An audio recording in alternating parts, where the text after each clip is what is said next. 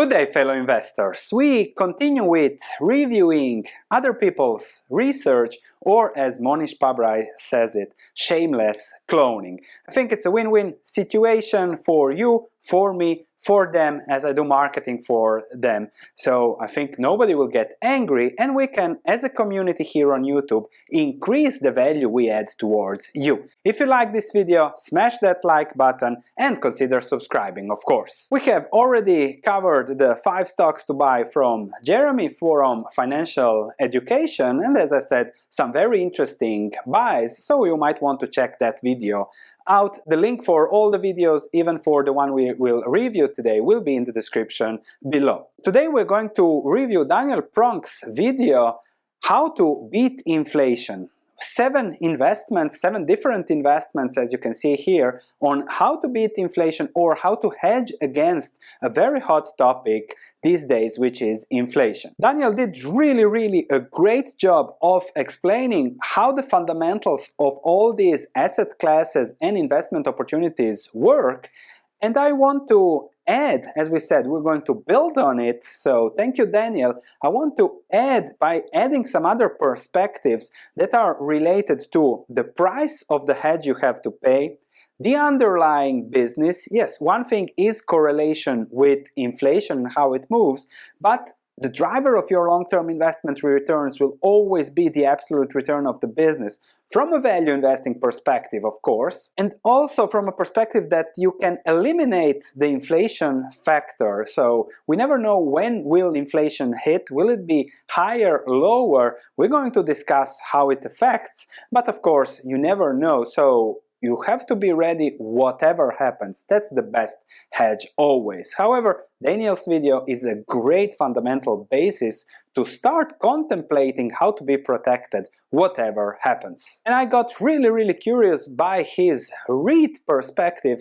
I'm not that familiar with REITs, so I really learned something and really got curious about, are these REITs really so good as they seem to be? And for now, it really looks like REITs are the best investments out there. And even as we look at the JP Morgan return chart, we see that REITs have outperformed everything else over the last 20 years. If they can even hedge you against inflation, then REITs must be a great investment vehicle. So that's something for me for my future research, but let's dig into the investments proposed by Daniel. In general, Daniel starts to discuss inflation by discussing the intelligent investor and the perspective there, how the return of stocks and inflation is a little bit mixed over time. With high inflation, sometimes stock returns are very negative. However, also with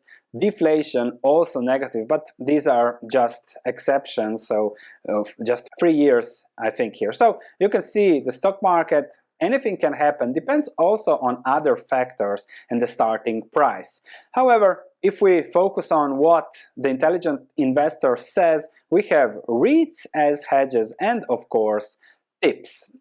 However, if we add on to that, if we look at JP Morgan's returns since 1988, if we look at what did really well with high and rising inflation, we had emerging market equity, we had general equities, REITs did well, commodities, gold a little bit less with high and rising inflation, and then we have, of course, bonds, cash, and US high yield. Falling inflation, again, same structure there, low and rising inflation, again, gold did really good when the inflation was low and rising inflation, so one might say, okay, maybe gold already did its job in the last year or two as it went up, so also something to think about. But I'll add another strategy on gold, the all-weather strategy, that might help you there. So this is very interesting. However, wherever we look, we have REITs.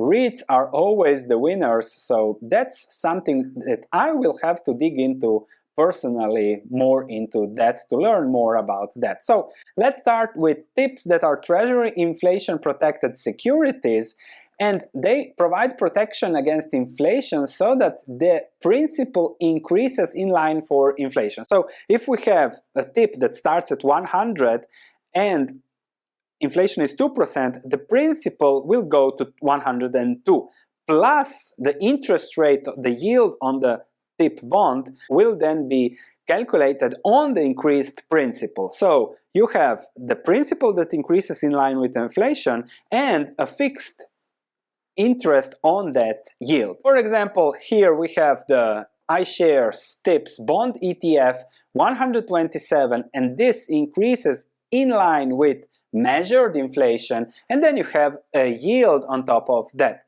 So your real return confronted to inflation will always be the 1.17% yield that is there, which is depending on the bond or ETF that you buy. However, the principal goes up, plus you get some yield. The problem is that whatever happens, you will get, yes, protection from inflation, but your real return will just be 1%, whatever the yield on TIPS is. And you have to see whether being protected by 1% is worth the minimal yield there compared to something that we'll see later, and Daniel discusses really well, which are REITs that have dividends from 2.5 till 8%. So 2.5 to 8%, 9% dividend yields plus real estate investment trusts own real estate, thus the value of real estate, if there is inflation, the logical correlation there is that real estate prices go up. And if we take at the Vanguard Real Estate Index Fund shares, we see a 3% yield owning a lot of various REITs. So if inflation hits, you should get a yield plus the value of the REIT should go up. And Daniel here discusses Store Capital Corporation. I have made a valuation of Store, so let me just go through the other REITs and then I'll come back to Store Capital. Granite Real Investment, he says that the dividend payout is low as they reinvest for growth. So they are reinvesting, so they are offering a good dividend plus growth on the real estate investment hedge. Dream Industrial Real Estate 5% dividend yield, and True North Commercial Real Estate Offices with 8.27%. And Daniel said that the occupancy rate and payments even went up during the COVID crisis. So that might be an opportunity to lock in a long-term return there. Of course, you have to dig deeper. Let's go back to Store Capital, that is even a REIT owned by Buffett. And if we go to the valuation that we made in the past, this is my intrinsic value table with all my researchers. You can download this for free in the link in the description below. And let's find those REITs that I did. When did I do them? In March 2021. Douglas Emmett, Store Capital, Smart Centers. So Store Capital, I have made a valuation. The funds from operations, I have put here $500 million. So this is compared to the market cap. If we go back here, the market cap is 9.2 billion. So sometimes I use the stock price, sometimes the market cap, nothing to worry there. So 8.5 billion with the growth rate of just 3%, that is, let's say, just inflation could be over the next 10 years, discount rate to 10%, which is my expected return. My intrinsic value is 8.5 billion. If I compare that to the market cap, so Store Capital offers a return of around 9% from the current perspective. However, the forward dividend yield is 4.16%. And that's the key when it comes to investing in REITs. If interest rates increase and the required dividend yield from the market, which is now 25, that puts the value there in line, goes lower. Let's say that the market wants a 6% return of investment in the form of dividend, then the intrinsic value will go down from the current 9 billion to 7.7 billion. So if interest rates go up and the market requires a higher return from the dividend yield from the REITs, then you have to see how it fits you. And now I remember another reason why I don't really look at REITs is the 40% tax that we as Europeans have to pay on those dividends. Those are differently taxed in the US, so that's also one reason, also in Canada. So you also have to see on the taxation on those REITs and how that fits you. The top dividend is one thing, then the taxation is another thing. Nevertheless, if interest rates go up, the value of the REITs go down. So we have to balance the interest rates with inflation, and if the Fed pushes interest rates higher to dampen inflation, then also the expected dividend yields might be higher, and that's also something that we have to think about when it comes to REITs. Also, if the Fed pushes interest rates higher, lower economic activity, less tenants, less paying possibilities, which is also then a risk to just keep in mind and model when it comes to valuation. However, as we said, REITs did really well in all environments. If we look more in detail, when the Fed pushed interest rates a little bit higher in 2016, 17 and 18, then if we look at the iShares Core US REIT, if we look at performance over that period with higher interest rates, performance was not good, actually was flattish with some declines. Then when the Fed stopped increasing interest rates, then REITs went up again. As there was economic fears, there was a big crash, and now with low to zero interest rates and money stimulus and money printing, then REITs have resurged again. However, keep in mind, if we have stagflation, REITs perform really bad when we have rising interest rates and lower economic activity. So that's something to keep in mind. So also always think, how does inflation impact my individual REIT? If you have a lot of debt, then higher interest rates increase the cost of that, so that's something you have to put in your valuation model. Then you have to see, how does inflation impact the tenants of the REITs? Also something to put in the valuation model, because REITs are REITs, but every specific REIT is different. That's also something to look into. Another thing is land, to buy land, also another REIT, Land Corporation. The dividend yield is 2.64%, and you see here already what I wanted to discuss with price. It already reacted significantly on what's going on with money printing, so a lot of people then keep on betting on higher prices, higher commodities, more paying for land, etc. So this might be a little bit exuberant, or depending on how the market sees it and where they push this dividend yield. Alright, now we come to gold miners or gold. Daniel really does a great explanation of how gold has worked historically against inflation and other valuations there, and yes, it did really well over the long term and over long term cycles. 20 years, as Daniel said, of bad performance from 1980 till 2002, then great performance, or we have seen it perform really bad over the last 10 years. I've done a video on gold a few months ago, and I just want to quickly reiterate the thesis here. So yes, gold is a hedge. And then also, if we go to Ray Dalio, he has, I think, the best strategy when it comes to such an asset class. You put a certain fixed percentage of your portfolio into gold or gold miners. I have to do the video Kirkland Gold. I will do it, I promise. I'll write it down in my list of to-do things as soon as I finish the video. And you put, let's say, 5% of your portfolio. Then gold is volatile, that's certainty. Let's say it goes to 7.5% of your portfolio. You sell, you bring it back to 5%. Then it is, let's say, going down, it goes to 3% of your portfolio, you buy back to 5%. So whatever happens to gold, you constantly have a yield, a profit there, and it grows.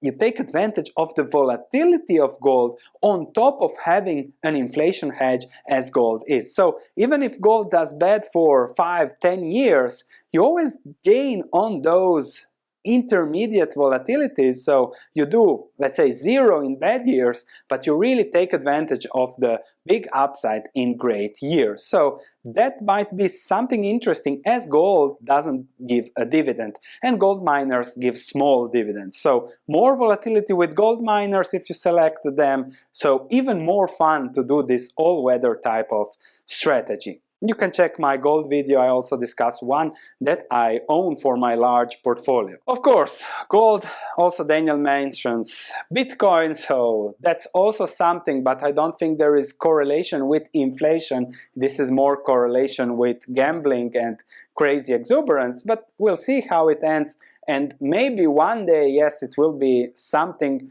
Blockchain technology will certainly be something. That's something that I said in another video.